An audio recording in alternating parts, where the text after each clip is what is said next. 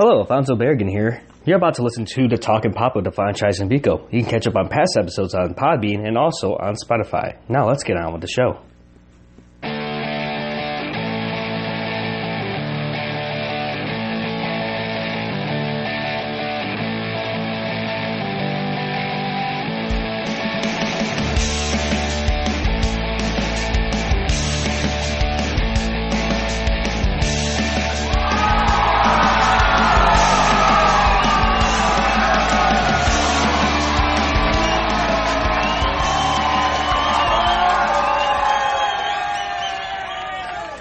Hello, geeks, otakus, fanboys, fangirls, geeks everywhere. Welcome to episode 20 of Talking Pop with the Franchise and Bico. This is basically a podcast where we discuss anything in the world of pop culture and give you guys our opinions, relationships to it, and whatsoever.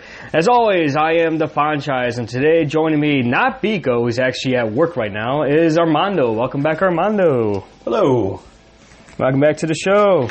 Good to be here.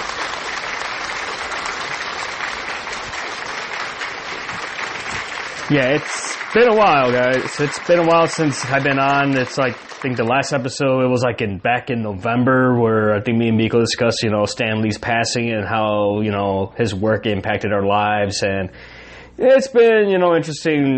Winter pretty much sucks out here. Of course, we live in the Midwest, so we had to deal with that whole polar vortex a few weeks ago. And then, all the stuff like, sports related and all that stuff. Of course, I'm a Bears fan, so I had to deal with that. And, try to find time to get back and record again, get back in, in the habit of things.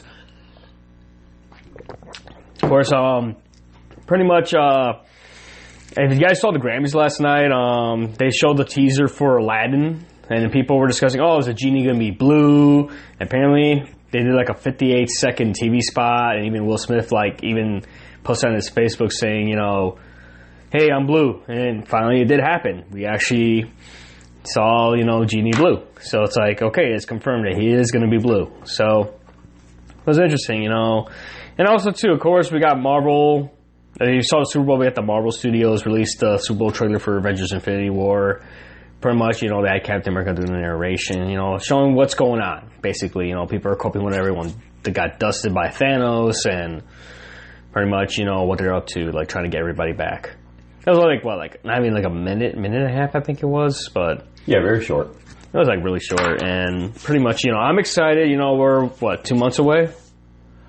Yeah, I want to say we're hitting Captain Marvel's first, if I remember correctly, and then maybe a month later, you go right into Endgame, so I'm assuming that we're going to have, if not a cliffhanger ending for Captain Marvel, I'm thinking they're going to kind of, just to set it. They're just going to pop the ball up in the air, and they're going to leave it dangling some way that when, Captain Marvel appears, we're going to get some sort of answer to a question that's going to be posited in Captain Marvel.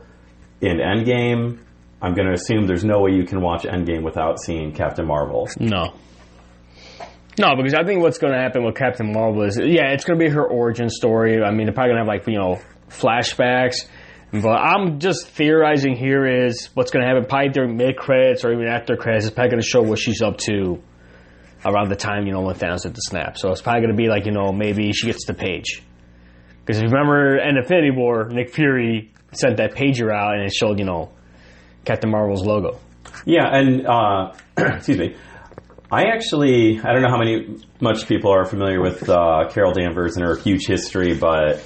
if I'm remembering correctly, she started out as an X-Men character. She has a long history with the X-Men. She has a long history in space. Before she became Captain Marvel, she was a binary, cosmically powered character who interacted with the X-Men after spending time with them, became binary, and had then spent time in space with some X-Men related characters called the Starjammers. Very familiar feel to the Guardians of the Galaxy type group. So maybe we'll see a little bit of a setup on what might be happening with Guardians 3, or maybe even another space franchise from Marvel. It'd be an interesting way to kind of start pushing us back into space after spending a long time on Earth again and maybe developing that channel for Marvel a little bit more. Yeah, speaking of Guardians of the Galaxy Volume 3, you know, it's been confirmed, like Chris Pratt confirmed that they are going to use James Gunn's script, but of course, you know, so far they still haven't, you know, found a director yet to replace him, which to me, you know, they should have brought him back, but of course it's like this whole, the way society is right now, like, you know, pretty much it's hard to say stuff on social media now, or people try to like, you know, if you rub people the wrong way, they'll try to dig up, you know, past, you know, things you've done in the past. Even though, you know, James Gunn apologized for all the comments he made that was like 10 years ago. And down the line, of course, Disney being, you know, they have to save face, you know, the family company, you know, they had to, you know, say, I'm sorry, we're going to have to, like, term our agreement. But I'm just glad the fact they're going to keep the same script. Because I think, too, because they're going to lose a lot of actors, because a lot of actors were planning to walk out if they were not going to use James Gunn's script. Because at least give him, like, a writing credit. I know they approached the director of Thor Ragnarok if he wants to do it, but he said, according to this, he said, it's James' movie. I'm not going to do it. Yeah, I think a couple things there. You know, number one, he did apologize before he started on Guardians 1, if I remember correctly. Mm-hmm. So he apologized. He explained it. From what I have read of his words, it seems like a reasonable explanation, an apology. Obviously, there's a lot of debate, even right now, with what's happening for the Democrats in Virginia right now on like how much you hold people accountable for things that they said or did many years ago, and how you accommodate for somebody's, you know, growing as a person mm-hmm. and learning from things that they did when they were younger. Maybe they were more reckless or even just more ignorant, to be blunt. So I think, you know, the James Gunn case is a lot like the Al Franken case in the Senate. Zero tolerance, knocked him out. He definitely, you know, Gunn did say stuff that was unacceptable now, mm-hmm. but he apologized. I'm thinking, you know, Disney's going to have to be careful because, you know, obviously their core brand is being family friendly, but now that they own so much, they're going to have things like Deadpool where apparently, yeah, you know, like the franchise, the character isn't 100% in their lane of family friendly material. And are they going to be faithful to that character, that franchise in of itself, and just make the understanding that we cannot hold everything to this Disney lane of, you know, pure white vanilla everything, and some things that are going to come out of the Fox channel, some things that are going to come out of Star Wars perhaps, mm-hmm. You know, or like Marvel. Like, it's not going to be exactly what would, you know, you do on a film festival with other Disney movies. Yeah. So maybe in the future they're going to look at this and say, hey, we jumped the gun on James Gunn.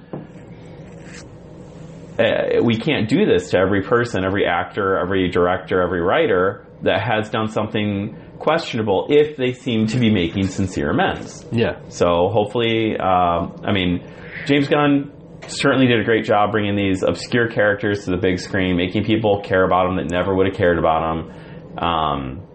I think it's probably very important that his voice, his, like, you know, blueprint at least, is being used. Yeah. Yeah, and then you know, good luck to them finding another director. I think the other directors are going to kind of circle their wagons, and whoever takes over for Guardians 3 is going to get a little bit of heat for just the choice of taking it. But it's like, you know, they already pushed back the production to, what, 2020 now? The next year, basically, now. Yep.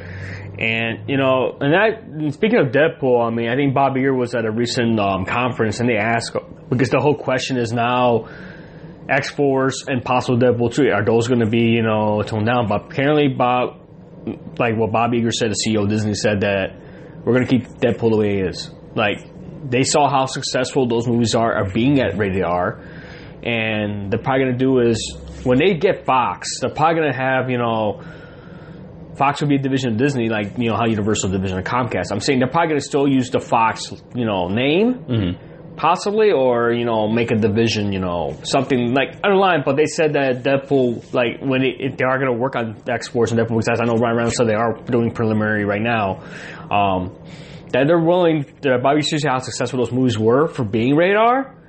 that they're gonna let it go, like to let it the way it is. Well, Venom was rated R too, wasn't it? No, Venom was PG-13. Okay. You remember that's Sony. They own that. But no, they said he said that the way it was successful, then like they're gonna leave it the way it is. So hopefully with X-Force and then Deadpool 3, if those go on, they're gonna keep them as rated R. And of course, there've been talks of it's been confirmed they're gonna do a Black Widow movie that's gonna be rated R. Mm-hmm. They did say that.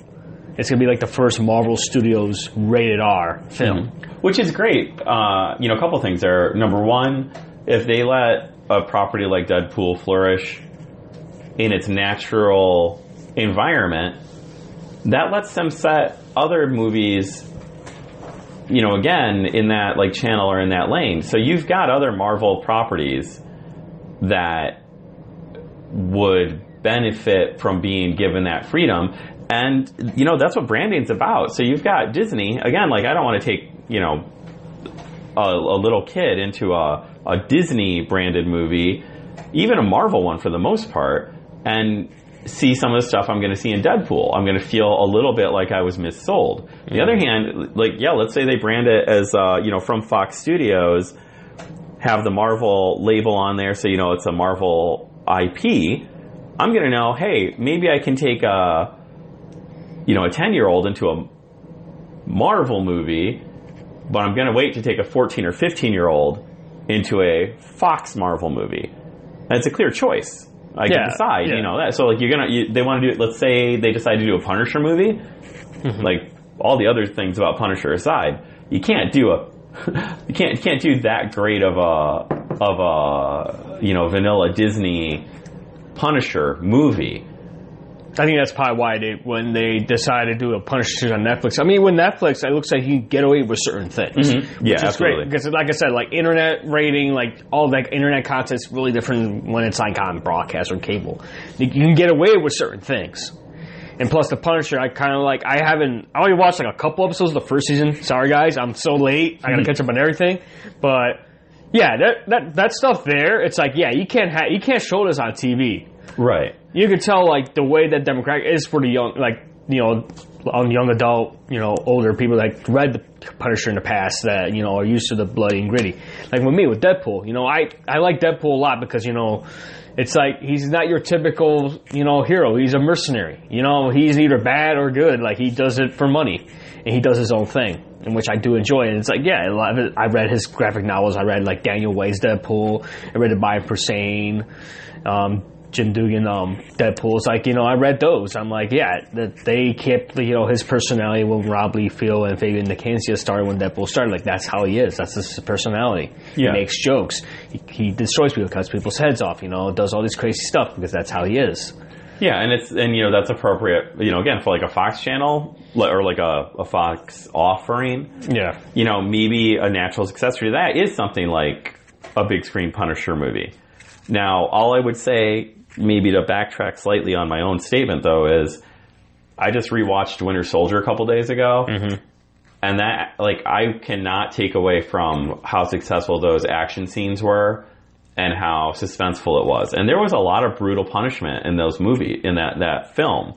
The highway chase scene, the fights in the Triskelion when those are being destroyed. So I could see, I guess, a way to make like a Punisher movie or even a Deadpool movie and put it in sort of that Winter Soldier mode. Mm-hmm. But I still think to be truer to the characters and maybe even more successful, then you needed something like that Fox Avenue and that freedom to do like an R-rated. And if they're going to make Black Widow R-rated, I'm assuming it's going to be for action.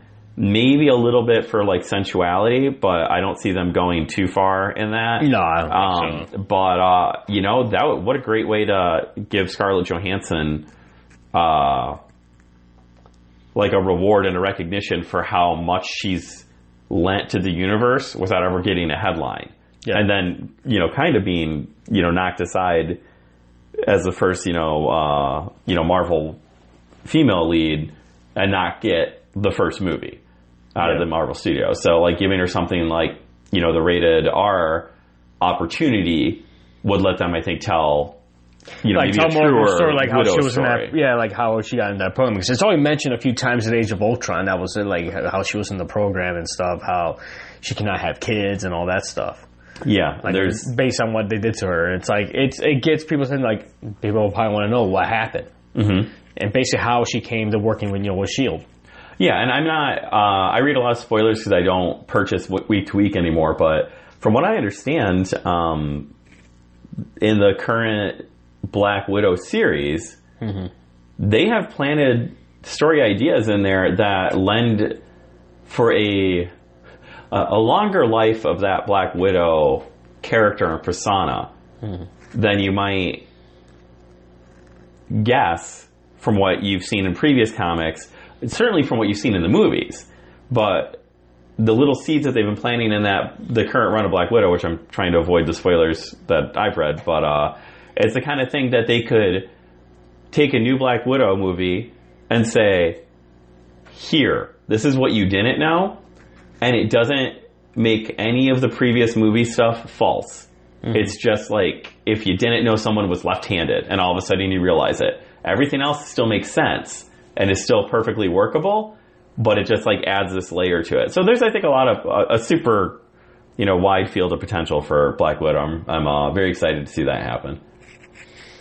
Yeah, I mean, like I said, going back to Captain Marvel, it's like, I can't wait. It's like I said, it's like the first film with a female lead. It's the first film. Like I'm more excited, and then I got excited when Black Panther came out because I remember reading about Black Panther in the past, and it was good to see he got a film. Well, and they followed suit.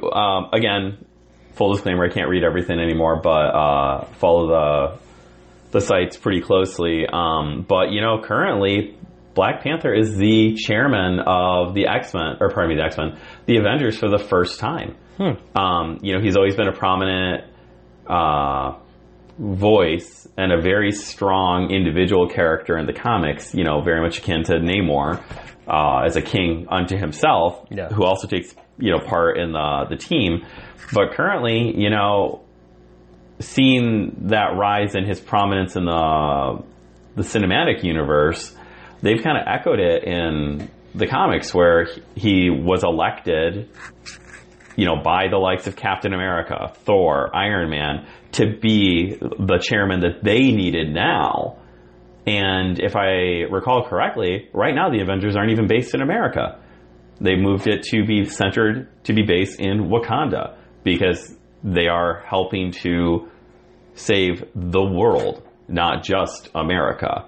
Black Panther certainly has had like a long history, but they've definitely leaned into how important of a cultural moment that was. And they won a Grammy. So that was awesome. Yeah. Yeah, and of course, can't wait. They're also nominated for Best Picture right now, and it's because it's like the first, comic book movie actually being the top award.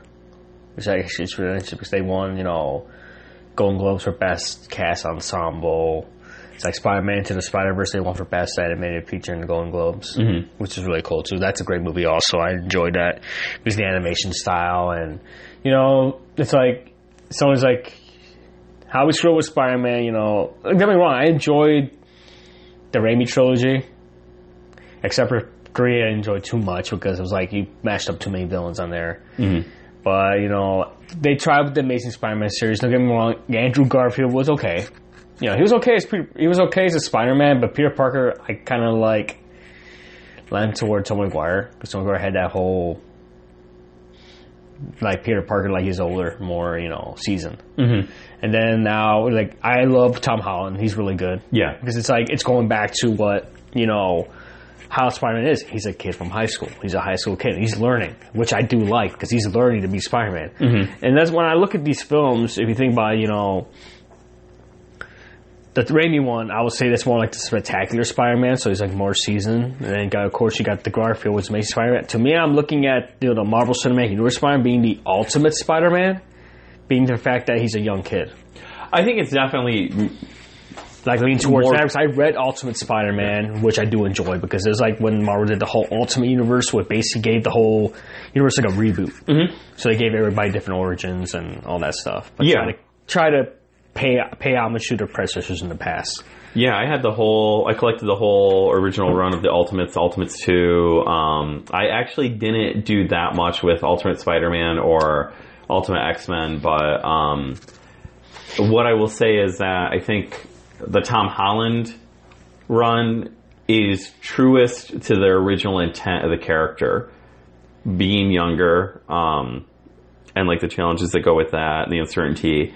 I think that the other thing is they made the great choice of not retelling the origin again. Mm-hmm. And by skipping that, and by also having him younger, you don't have the same criticisms that you might have of the Iron Man 1 to Doctor Strange, where the arc of the characters is nearly the exact same arc of arrogant, selfish, jerk, being injured or brought low, and then gradually learning his own potential. It's like we've seen that a bunch of times. And it's fine, it's a legitimate origin story, and they use the same origin a bazillion times in comics. But I think by making him younger, it allows them to tell a different story than the typical origin story. I'm actually looking forward to Far From Home quite a bit. I've been reading a few of the spoilers, but I've been kind of seeing middle ground on those to keep a little bit of fun in there for me. But I think Gyllenhaal, correct, is doing Mysterio, and wow, the weirdest, not the weirdest, but one of the most oddball, I think, unlikely picks for a lead villain. I think a lot of people thought that might be Kraven this time, but I could see them doing Kraven as a third one if Sony doesn't do a Kraven movie. Yeah, because I know now with Venom, they're not going to let him go. Because I guess Venom is doing so good internationally that they're not going to let go of that property. I mean, the Venom movie was okay. I mean, they try to work with what they can without you mentioning Spider-Man or anything like that.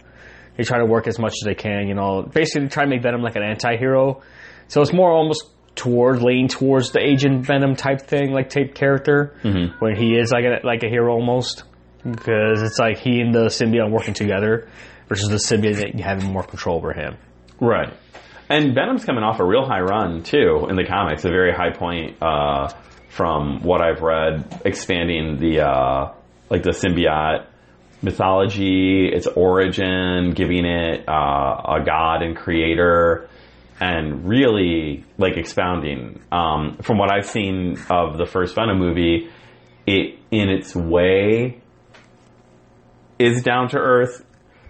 Something fantastic happening in the regular world, but they certainly have room to pivot and make, I don't want to say a Captain America type art, but, the first Captain America movie was an origin story, self-contained, could have just, ended there to a degree. And it made a big pivot when you get to Winter Soldier, where he's, nearly an espionage agent, along with being a soldier. And then, of course, you switch to Civil War, and it's a larger scale conflict. You've got room to move like that with a character like Venom. Not one of my favorite characters by any means, but by now he's been around long enough that he has been almost ever. I mean, I think he was in the Guardians of the Galaxy in the last couple of years. Yeah, him and the Thing. Yeah, him and when they did the whole after the Secret Wars, when pretty much they got rid of the alternate universe, and pretty much some people were saying Miles Morales is now in the mainstream universe now. And and they had the Thing, basically they got rid of Fantastic Four and all that. I think the reason why they did that was, trying to pressure Fox to lose that property after, the abysmal Fantastic, when they tried to bring back Fantastic Four, when Fox was on the verge of losing that license. Because apparently when they got the original deals was, if they don't create a new intellectual property within 5 years, all rights and licenses go back to the original licensor, which was in this case Marvel. Right. And I will say if and I think Marvel to this day now they're getting those denies that they killed the Fantastic Four and Yeah, they try to downplay say- the X-Men, but if that was their intent, or if that was not their intent, the ending of Secret Wars was a great stopping point for the Fantastic Four at that time. And, they do that all the time in comics. They will let something lie for a couple of years until people are like, well, I really missed that. I wish it'd come back. And then they wait a little bit longer. And now then they finally will bring it back when it feels like there's an actual demand and people remember, that those characters do have, a life in them and a potential in them still, that they're, a channel for a different story type than you're going to get in an Avengers comic, a Defenders comic, whatever. It's like the Fantastic Four is first and foremost a family. Their stories are, in the classic sense, they're like exploratory, discovery, adventure stories, not necessarily so much battling a rogue government, a space tyrant, a time-traveling despot. Those things happen, but it's more about discovering the negative zone or, threats across space and time, that they find because Reed is testing out an invention. Yeah. So, the Fantastic Four, that'll be another huge jumping point. I think like most people, I'm assuming that we're going to see, maybe the Fantastic Four and X-Men in Phase 4. Maybe Phase 5, honestly. There's been hints that possibly Fantastic Four come back. Because remember in Homecoming, when they were packing like Avengers Tower, where they were moving all the equipment and stuff because they're moving up to the base up in upstate New York. Who knows if someone bought the building? Mm-hmm. If people are hinting at maybe the Fantastic Four bought that building, that's going to get converted to the Baxter building. Yep. It's a possibility with that. And of course, now that Fox and Disney that deal's going to get finalized sometime, around end of next month, possibly, or going into April. There's talks of who's going to take over, because then we're still going to get the Phoenix Dark Rising. That's still going out. It's playing. Yeah. New Mutants are apparently doing reshots, but now there's been talks of that maybe not going to theaters, maybe going to Hulu or something. And I read talks that of too. that also, and now they got to see how when it comes to casting. Now, I'm assuming they're not going to retain this cast. For the X-Men movies? Yeah. No, I don't think so. I think it'll be easier for people. I think nowadays, again, you can reference Spider-Man a lot for a lot of different reasons. Same thing you can do with Batman. It's like people are willing to accept a churn in casting. But now, and, it's just, we've had 3 Spider-Mans in, 15 years, maybe 20 years. Numerous Batmans. With the fact that you're not going to get Hugh Jackman. I actually was thinking about this the other day, and I know it won't come to pass, but, they could allow themselves to cast a great Wolverine and not have him be the central, most critical pillar of the X-Men. Mm-hmm. If they get a good Wolverine, they could have a great ensemble movie that isn't Wolverine and the X-Men. The way I feel, the X-Men movies have been for a long time. I'm not going to guess who they're going to cast, but if you get a solid Wolverine that delivers a great, core cast performance, everybody's going to want to see another one with him in it individually anyways. You don't have to sell the X-Men movie as, here's your Wolverine. Oh, and he's got this group of friends called the X-Men. Yeah. So, I think it would only do them... It would be better for them to go ahead and recast, in my opinion. Mm-hmm. Yeah, Hugh Jackman said he was done after Logan, that he was done. Mm-hmm. Reynolds has been pushing him to see if he wants to come back for X-Force just to make a cameo. He's been trying to push him to the point that he don't have to come back as Wolverine, but as, Hugh Jackman or something. Just like a joke or something. It's basically a fourth wall type joke. Of course, Deadpool, when Deadpool 2, they released the Once Upon a Deadpool, the PG-13 version. It was, I didn't see it. The only thing that probably would have drawn me was just this interaction between him and Fred Savage. Mm-hmm. And that was the only thing. And then, of course, they poke fun at Disney and all that stuff. And, now it's digital and Blu-ray. It's I'm not.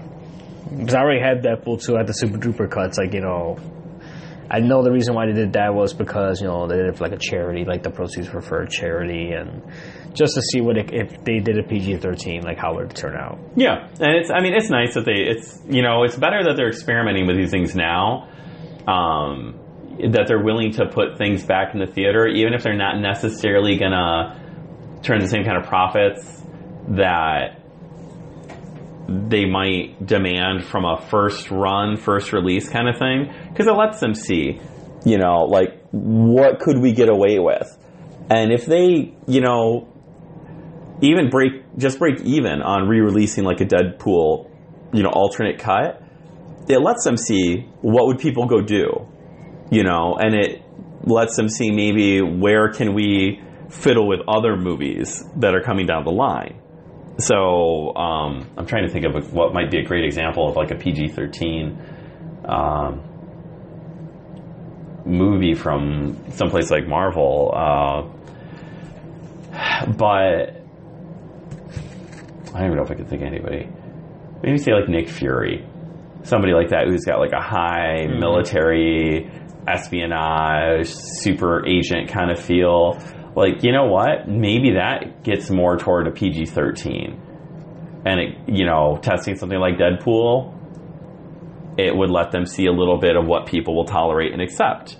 So instead of, like, launching a young Nick Fury movie and going in blind and just hoping for the best, and then, you know, that sinks or swims, well, if they test, like, Deadpool, well, now they have a little bit better data and better, you know, ability to guess what might make a young Nick Fury movie, for example, successful. Mm-hmm. And then they're not, you know, they don't feel like they're gambling everything in the world on just one shot. Yeah. Yeah, like I said, it's really interesting the way they're doing that. Also, too, it's like, now that, you know, Endgame is coming, like I said, there's like so many theories, you know, time traveling involved. I mean, based on the two trailers that were shown, you know, the one early last year, and then, of course, the one during the Super Bowl, there's possibly a time travel being involved because, you know, in Ant-Man and Wasp, you know, he went back to the quantum realm, and of course, you know, quantum realm with time and all that stuff. Yeah, I've been thinking, because I hadn't looked closely enough. You were saying how there's a video footage that shows like archive Scotland, you know, like yeah. I keep wondering if the Russo brothers are going to do a head fake on the time travel, and they're just going to let everyone keep thinking it's time travel as, you know, until the second they sit down in that theater. And, you know, something like a timestamp on a trailer, how easily can that be added in and taken out? The Russos have already shown that they will lie in a trailer in order to keep a secret for the movie, which frankly I am fine with. The whole idea that you didn't ever see Hulk beyond the first couple of minutes in Infinity War, it changed the way the movie went. You know, I'm not saying Hulk could have saved Wakanda all by himself by any means, but the power differential would have been a lot different, and it was a very interesting twist as a viewer to find out, wait a minute, I'm not really going to see Hulk. What's Bruce going to do? And it changed like my expectations in the movie, like as I was watching it. And I wasn't sitting there thinking at all, you know, like, where's Hulk? Where's Hulk? You know, like, it was just fun. So, you know, if they want to if they are lying about the time travel thing, great. keep faking everybody out, keep everybody guessing. You know, I don't need to know ahead of time. I want to go in and you know, be surprised as I can and as excited as I can when it happens. So I'm gonna say it's like a 50-50 shot, maybe like a 70% chance that I'm sure time will be involved, but I'm thinking it's not going to be the main thrust anymore. But that's just my guess. Yeah. Like I said, it's like there's like so many shots, you know, so many on-set photos. Like I said, there was a shot from the set about like he's in his Captain America's like shaved, and again he's wearing the old Captain America Avengers suit from Avengers. So I wanted to go back to that point, you know, when Loki got, you know, controlled by the Tesseract. You know, Thanos was like controlled him. They gave him the staff, and of course messed up with Loki's mind. And it's like they're gonna go back that far. Because like same thing with Spider-Man Far From Home, because there's like so many theories. Because now it's like, does it take place? Was it, Kevin Feige say it does place after Endgame? Mm-hmm. But a lot of people are saying maybe it takes place a few minutes after Endgame, but like before Infinity War, because the whole timeline thing. Because based on that first trailer for Far From Home, you see Happy. You always, and the only people that Spider-Man's team up with is Nick Fury and Maria Hill, and it's been confirmed he's going to work with Nick Fury and Maria Hill. And they don't mention Tony Stark. They don't mention the Avengers or anything like that. I mean, I think... And then you see the Elementals, and you see, Mysterio, there, and also, like, there's been talks that maybe Mysterio's gonna be a good guy first, and eventually transition to a villain, just like what they did with Doctor Strange with Baron Mordo. Mm-hmm. Like, how he was a student, just like, Stephen Strange, and eventually later on he becomes, like, his rival. And you saw how the transition happened towards the end of the film, and of course, that post-credit scene, he becomes, basically evil, basically. Yeah, and it's, the Baron Mordo, I think, was good. It was a solid choice. I don't think enough of these films retain solid antagonists from film to film. It's just a time-honored, like, we got to kill him at the end kind of thing. Spider-Man did great by keeping the Vulture alive. Yeah. We might not see him in the second one. No, I mean, there's a possibility it is, because what I liked about 2 was, Spider-Man kicked my butt, but at the same time, he saved my daughter. Right. Which was like, and then you see in that one scene when he's walking the prison, you see that one dude walking by, and he's questioning, like, do you know who this Spider-Man is? And you see the tattoo of the Scorpion, which kind of gives you a point, that's Scorpion. Mm-hmm. And apparently, either Spider-Man kicked his butt in the past, he wants to get revenge, and Vulture knows who Spider-Man is. Right. And but it's like that same thing, that now he's got a dilemma, like, does he want to give away his identity? But at the same time, this was the guy, this kid saved your daughter. Right. And it's, it's a little bit of a similar threat that Norman Osborn always has over him. I can't say how relieved I am that they didn't bring Green Goblin back. God. Thank God. We could go another 10 years without that. But it gave them a way to use that leverage as a story point without having to have Norman Osborn in there.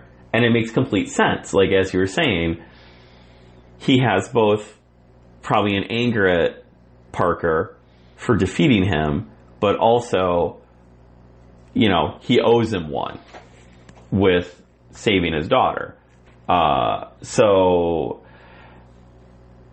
Again, I don't know that we're going to see Vulture in, Spider-Man 2. I almost think it's probably better that we don't, because, again, play a long game, handle Europe and Mysterio however that story develops by itself, and then use that teaser scene again. Set up, movie 3. I can't see that there's any question that there's going to be a Spider-Man 3. Yeah. Especially with this Avengers Endgame, pretty much, chances are we are going to see either some of the Avengers not making it, or either retiring or not making it, because it's like, a lot of the actors' contracts are up, like Tony Stark's, like Robert Downey Jr.'s contract is up. Mm-hmm. Chris Hemsworth's contract is up. Chris Evans' contract is up. So it's like, maybe what's going to happen, we probably won't see many of the Avengers coming back, but chances are this is like a new beginning, now we're going to have a new Avengers team.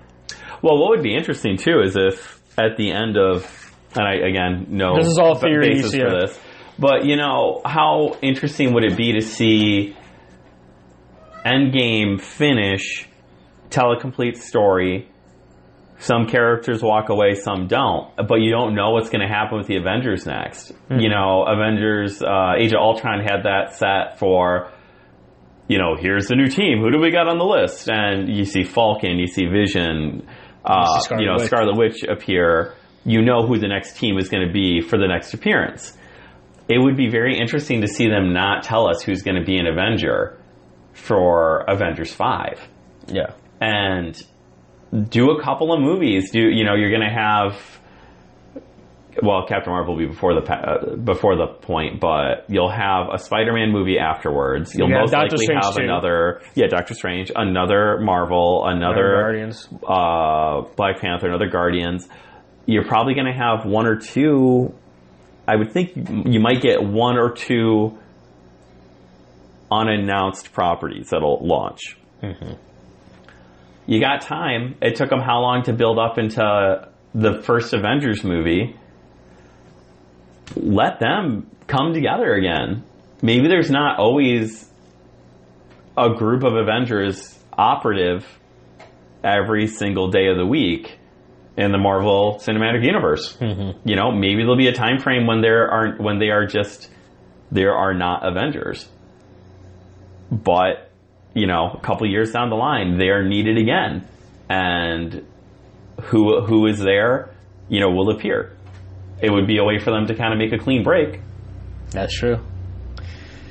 I mean, like I said, it's going to be, you know, interesting. Like I said, it's just like, we have to wait and see how that happens, you know. We'll see how it goes. I mean, like I said, we still got Captain Marvel, and we still got, you know, Avengers Endgame. It depends how that movie, and of course it's been like, this movie apparently it's going to be like 3 hours, and there's rumors going on that pretty much it might include, like, the Russo brothers might include an intermission thing, like an intermission point. Mm-hmm.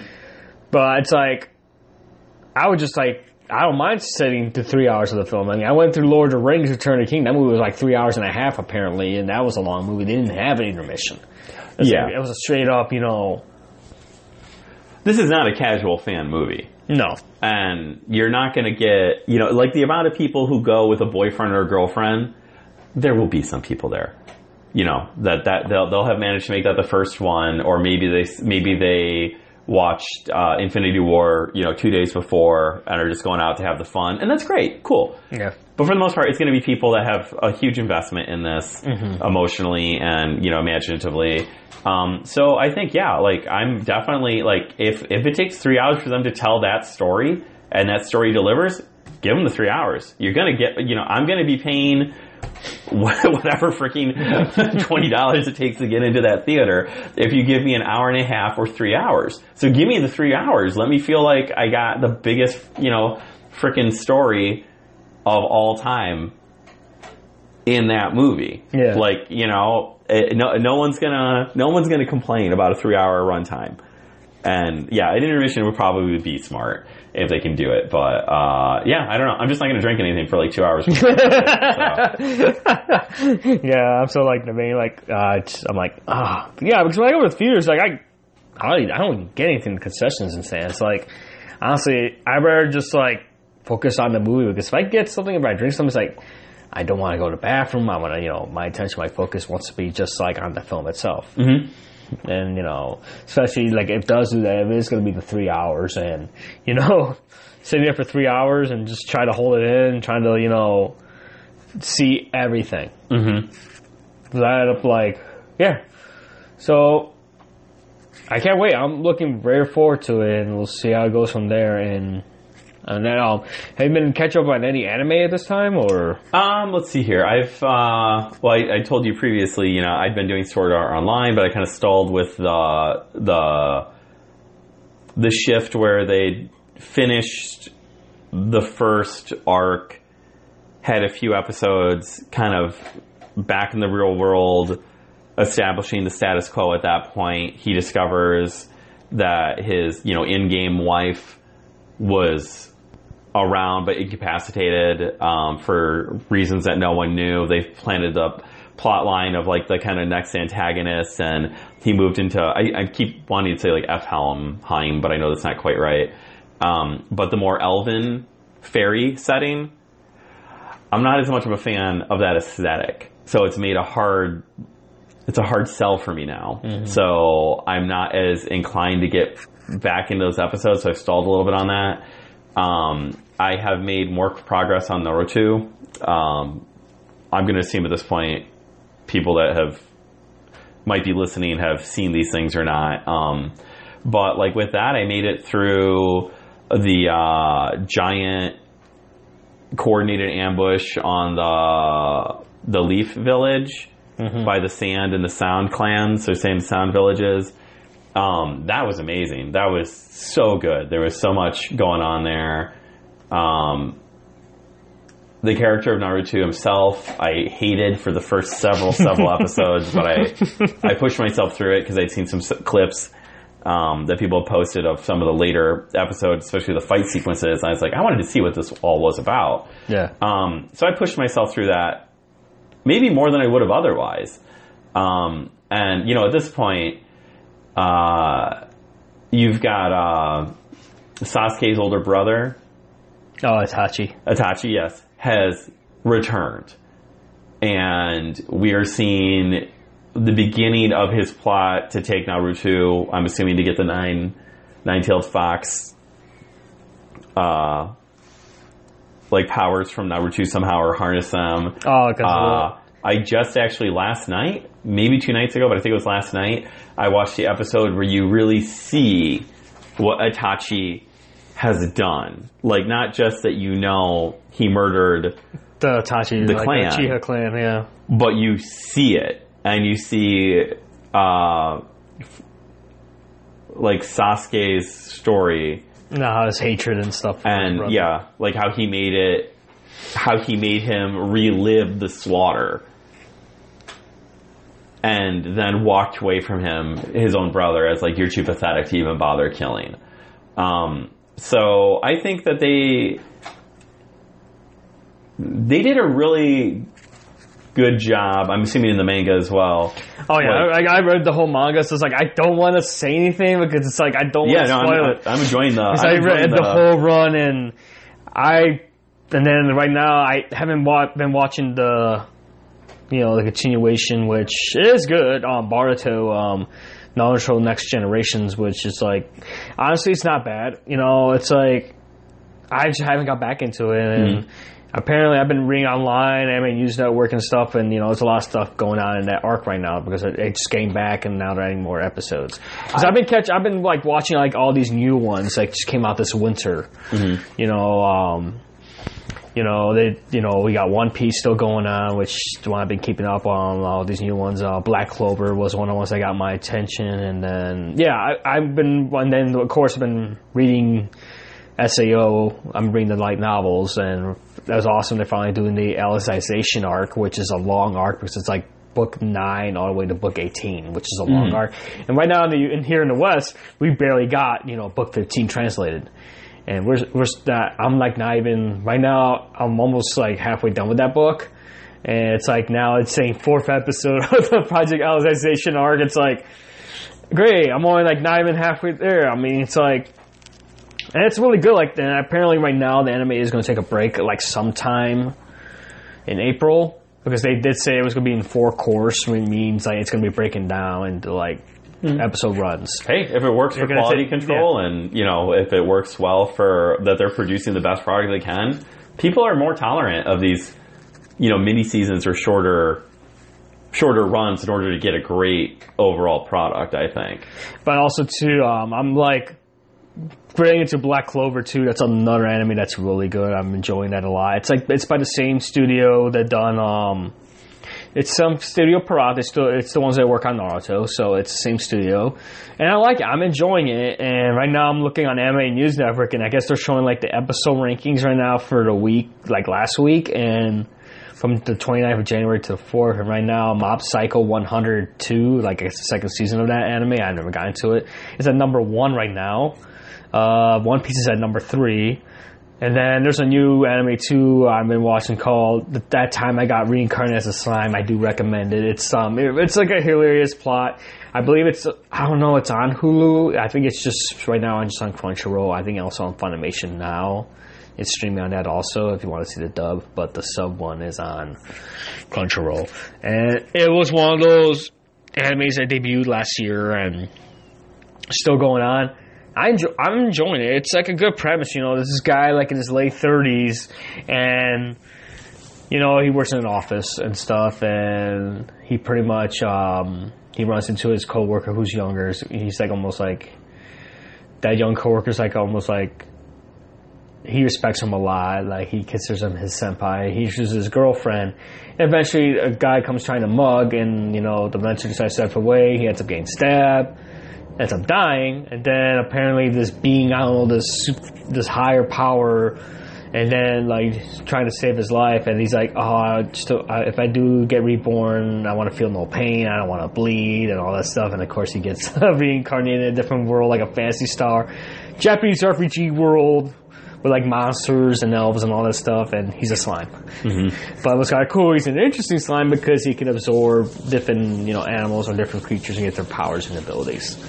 And then, like, now his purpose is he wants all these different clans. Like, he's just trying to create a universal peace in the land between the different races, the different elves, goblins, orcs, ogres. Like, trying to make it like a utopia almost type environment. Mm-hmm. Well, which is enjoyable. I do enjoy it. And like I said, it's one of those things I recommend. Black Clover's another one. That one's pretty simple. It follows Asta, these two twin babies that were left as babies. It was Asta and Yuno, and Asta's magic basically runs everything.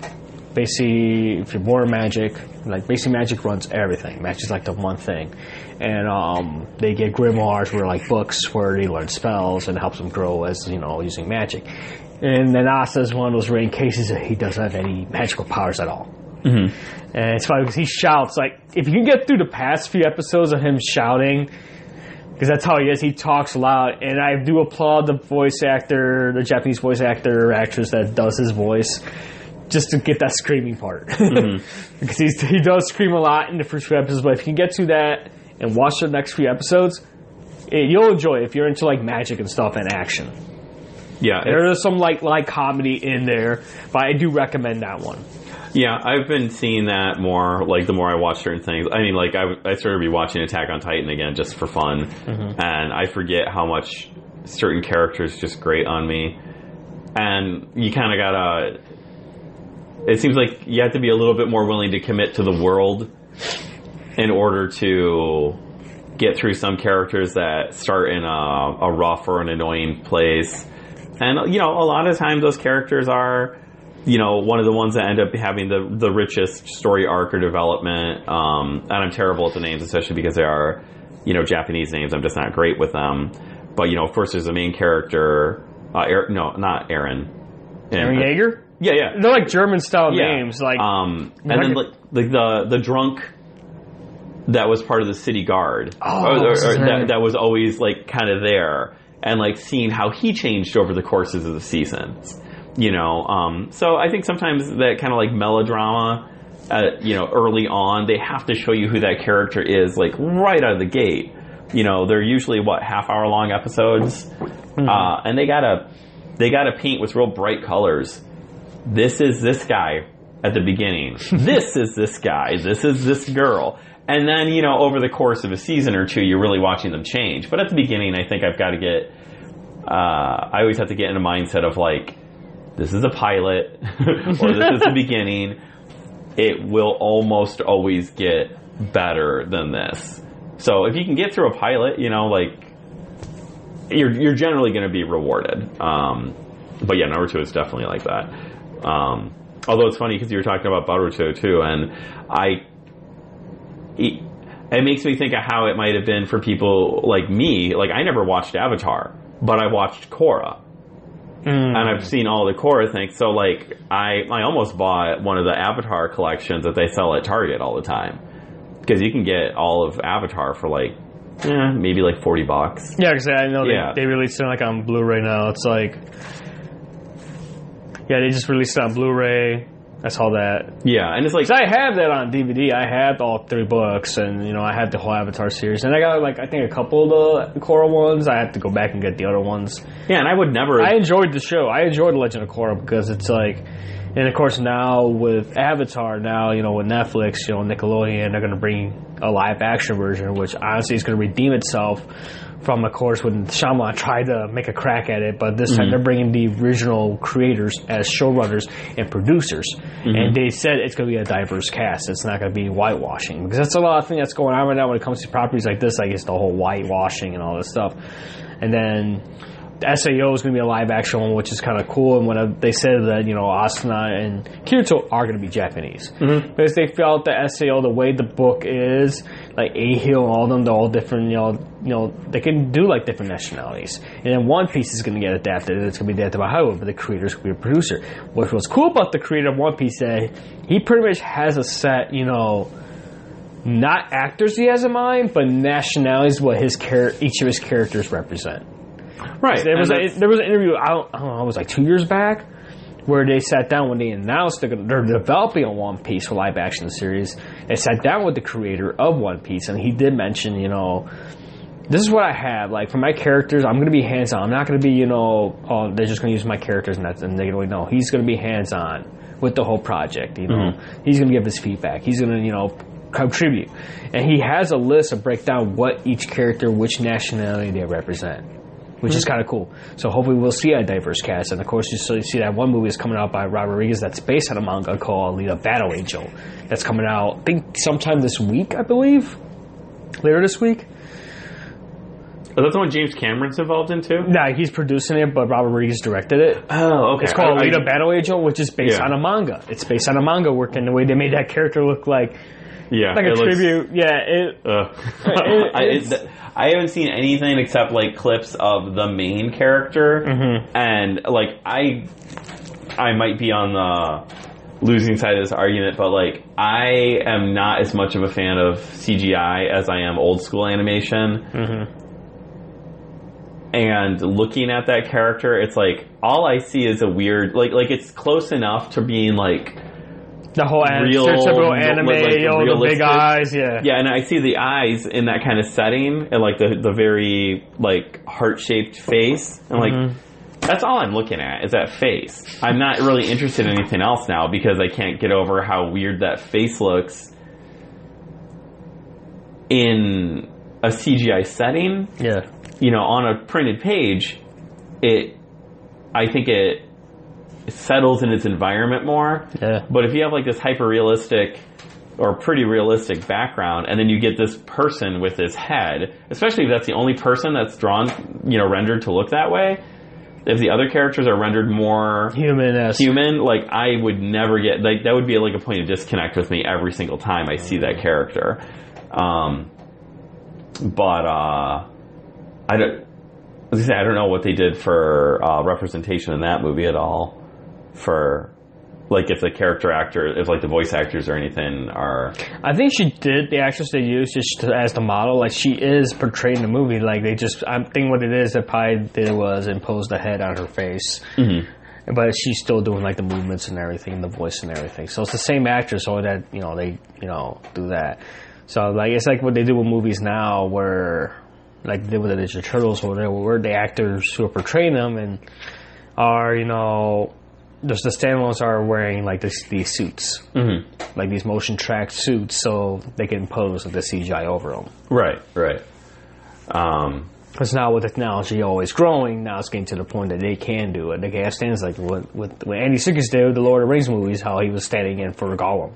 Right. Not only doing the voice, but at the same time doing the standing work for it. Yeah, so that he was, like, his whole, like, the body language interaction, like, the natural interaction you get between a voice and a human posture is going to be able to be, like, captured and painted on top of. And, yeah, it's definitely, I would imagine, the way that they're going to continue to try and go, because, you're going to get more actors that I think are known for their live, like, unaltered appearances showing up in movies that require for them to do green screen work. Like, I'm trying to think, like Avatar, you had like Sigourney Weaver, if I remember correctly, portraying one of the natives of Pandora. You wouldn't, even though that movie is, old now, Avatar. Like, no, apparently we're getting the sequels finally. Yeah, supposedly, but because James Cameron stopped diving into the sea and stuff. Yeah, doing deep sea, exploration. No, I just read a good article about that actually, and how there's no or very little fan base for Avatar, and it kind of explored it. I want to say it was on comicbookresources.com, and it talked about how sort of basically they tried to get every benefit out of a franchise that they could have out of one movie by building a theme park and by doing that releasing thing all with these Disney, other things with it that you would see on a Star Wars, a Harry Potter kind of thing that has multiple movies under its belt. They tried to do that with one movie, make the franchise all the extras like relevant, and then let's wait 10 years for the next movie. It's like, who's really waiting for another Avatar movie? Well, no one. So, honestly, I don't. It's it's that weird movie that's so successful but doesn't have any kind of fan base.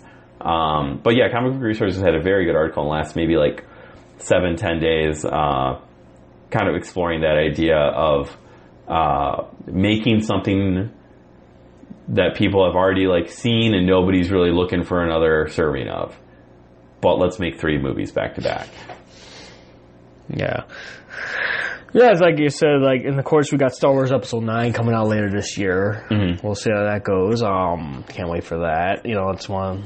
I mean, I have not seen Solo, which I'm like, I need to watch it. I mean, I haven't seen it, but I'm like, it's a fun movie. It is as good as any other Star Wars movie, if people are being honest. You might not like it, you might like it, but it's not any better or any worse than any other Star Wars movie. It's, you're not watching Casablanca, you're not watching,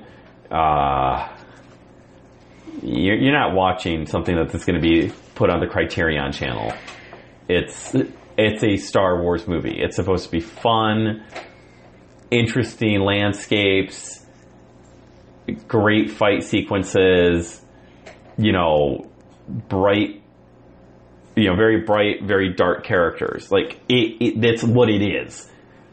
No one was looking for an Indiana Jones movie from George Lucas to be a deep, insightful search into the cost on native cultures of having a white American archaeologist come in and take your ancestral artifacts. That's not what Indiana Jones is. Maybe they should talk about it a little bit, maybe not, but that's not what it is. It's some dude that looks kind of cool going in with a whip and fighting Nazis. That's what it is. Star Wars is not that much deeper than that. yeah. So, and I don't ask for it to be more. I love Star Wars, but I think Han Solo, it is, if you look at it as a heist movie in space, it's a great one.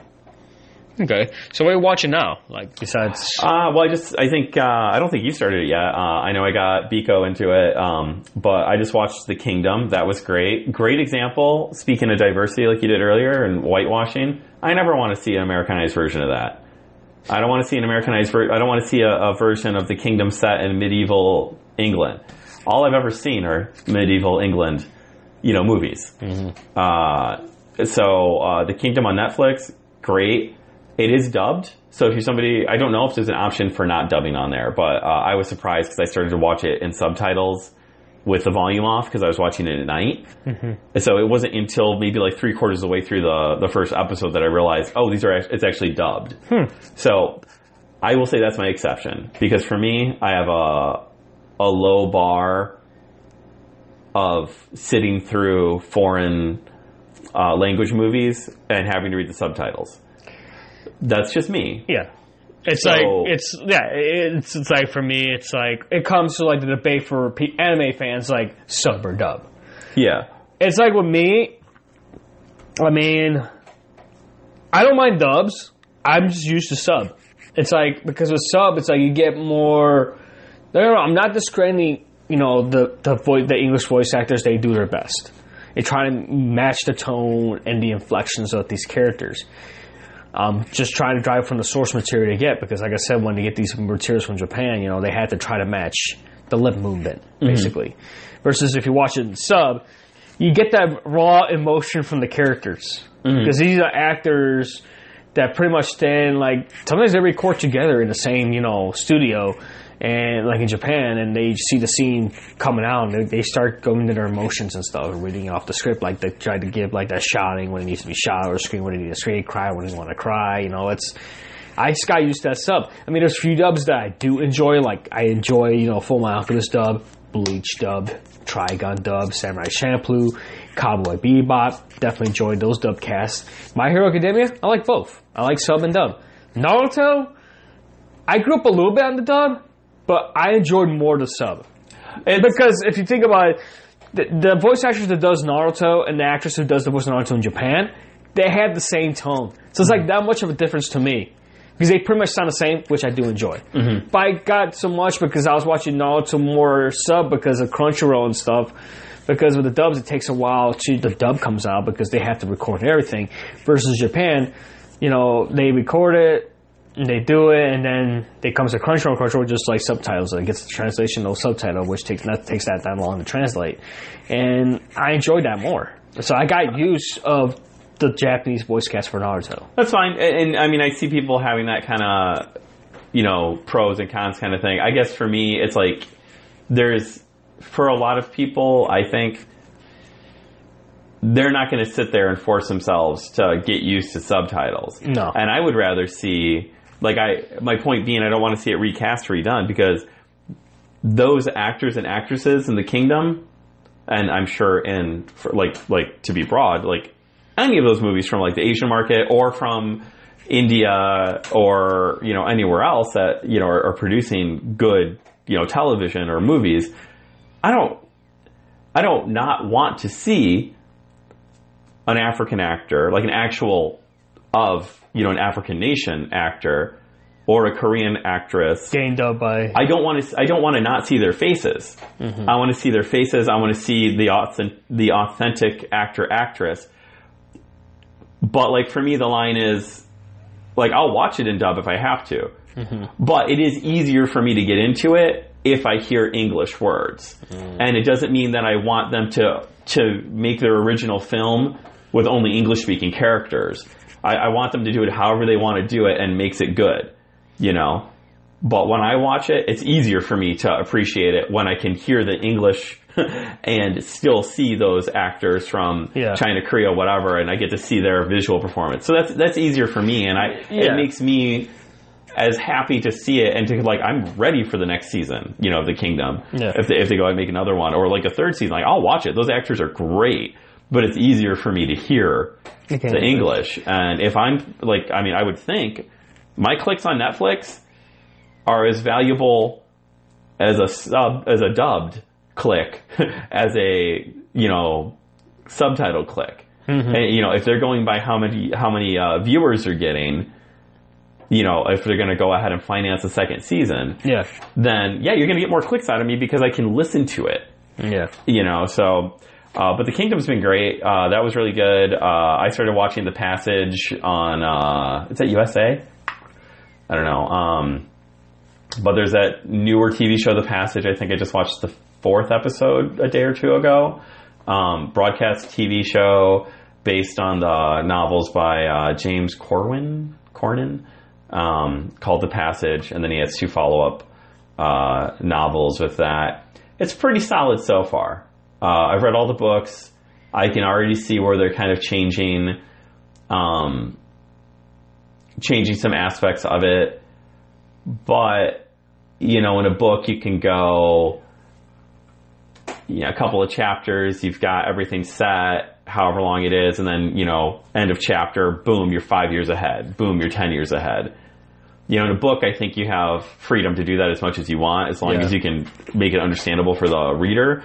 I think in TV shows, it's a little bit harder to do that. It can happen. I guess Walking Dead has done that several times this season. I haven't got back into Walking Dead, so I lost track after, 5 I think I lost? I think they've done 2 time jumps in this current season, and that's fine. But then you're also dealing with, you know, aging of the characters or recasting. So far in The Passage, they're still in the early part of what would be contemporary time for the novel. Mm-hmm. So I'm sure they're reworking it in a way that's going to make it understandable for a TV audience. The book takes place over a much greater time span than you might think normally. So, but yeah, The Passage, it's a pretty good, enjoyable show right now. And of course, I've been catching on regular TV, like The Orville. I mean, if you're a big Star Trek fan, It's like, honestly, it's an enjoyable show, and of course, been watching that, been catch up on that already, and of course they had to recast one of the actors. Well, they brought a different actress to play like the same race that character was portraying, because I guess the actress who played the original security officer, she was going to work on other projects. So they found a way to, give her a clean exit from the show, and they brought somebody else to play a different character, but the same race, which I like, in the world, they have different characters from different races, so it's kind of cool, like a diverse cast. Yeah, it's like separate following, like it's his love because he is a Star Trek fan, because in interviews in the past he's a big Star Trek fan. That was cool. He was able to get that, off to the point that I got renewed for a second season. Yeah, it was. I don't know if I've seen the entire first season, but I saw a chunk of it. That was real fun. And I think, it's definitely, you can tell it's one of his properties, because of the sense of humor is still there. But I think you can see that he's an actual Star Trek fan, because he's not making a Star Trek show. No. But he's not being disrespectful to the spirit of Star Trek. And space travel and stuff. Yeah. So I think, that was a lot of people's knocks on the Abrams Star Trek movies. It was all action, there was no exploration, and there was very little of the optimism that you get from the Star Trek TV shows. And I don't know if I would say Orville has that same optimism that the Star Trek TV properties did, but I think it's closer to that spirit. I kind of think you could, like, if he had gotten licensed, that could be the USS Orville, and it could have Federation uniforms, and that would just be the eccentric captain that is flying in a different sector of space. And Paramount could still, it would be acceptable within that parameter. This is like a Fox property. And so I think the Orville's it's a real fun show. I got a good buddy who's really into it, and I'm sure I'm going to get in watch that second season. I just haven't made it there yet. Yeah, I know it's on Hulu right now, so they're showing on there. That one, Brooklyn Nine-Nine. We get the little comedy in there. And like I said, and of course we got Game of Thrones coming up. I still got to catch up on Game of Thrones. So, fast. That's I know the last season is coming up. It's like. Yeah, I know it's supposed to be a short season, but I guess the episodes were expanded upon. I think they've said, or pretty much confirmed, each episode's about 2 hours. So you're getting like 10 movies, or like 5, or however many movies, instead of just, 10, 50-minute episodes. Yeah, so... like it's been, like in the past, it was like 10, 50, 55-minute episodes. Yeah, they're solid, solid regular size episodes. But, that'll be great. I think that's in April, too, perhaps? Not much further away. I mean, we're already in February, so, that's coming up. Yeah, like I said, there's a lot of stuff I gotta catch up on. Like I said, I've been... pretty much playing video games and all that stuff, and it's like, there's a lot of things I need to catch up on, and like that's one of the things too. And like I said, with the Marvel Netflix shows, and of course, all their talks of what's, with Disney Plus, and even though we already got the name, they haven't said how much it's going to be yet. I mean, I know they're working on, they're working on that Star Wars show, The Mandalorians. That's Jon Favreau's doing right now, and they announced, Falcon and Winter Soldier are going to have a show, and Scarlet Witch and the Vision are going to have a show, and Loki's going to have a show, like a mini-series. It's like, it's interesting. But it's like, a lot of people are saying, now Punisher's second season came out, what's going to happen, because Jessica Jones hasn't been canceled yet, and Punisher hasn't been canceled yet. And the problem is, are these shows going to be coming out onto Disney Plus? And the problem is, because with the whole Iron Fist getting canceled, Daredevil getting canceled, Luke Cage getting canceled, that's just because of that. My thing is it's because there's a contract that the actors sign when they sign up for these characters, that apparently it's a contract with Netflix and Marvel saying they can't use those characters in film and television for 2 years after it's been canceled. So they're trying to free up those characters as quickly as they can. So I don't know if Disney's going to try to buy out the deal with Netflix and try to get those characters to bring those shows back. I don't know. And plus, what Disney and Fox, now Disney's going to have a majority share of Hulu. And what Disney said, like Bob Iger said, that he's going to try to make Hulu available internationally. try to reach international markets, because right now you only can get Hulu in the U.S. You can't get it anywhere else. Oh, okay. It's all U.S. based. But I think with them getting, with Fox, it's like now they'll get a bigger, try to push the international market. And of course, with anime wise, they're trying to get more anime because of Netflix right now is trying to get more anime.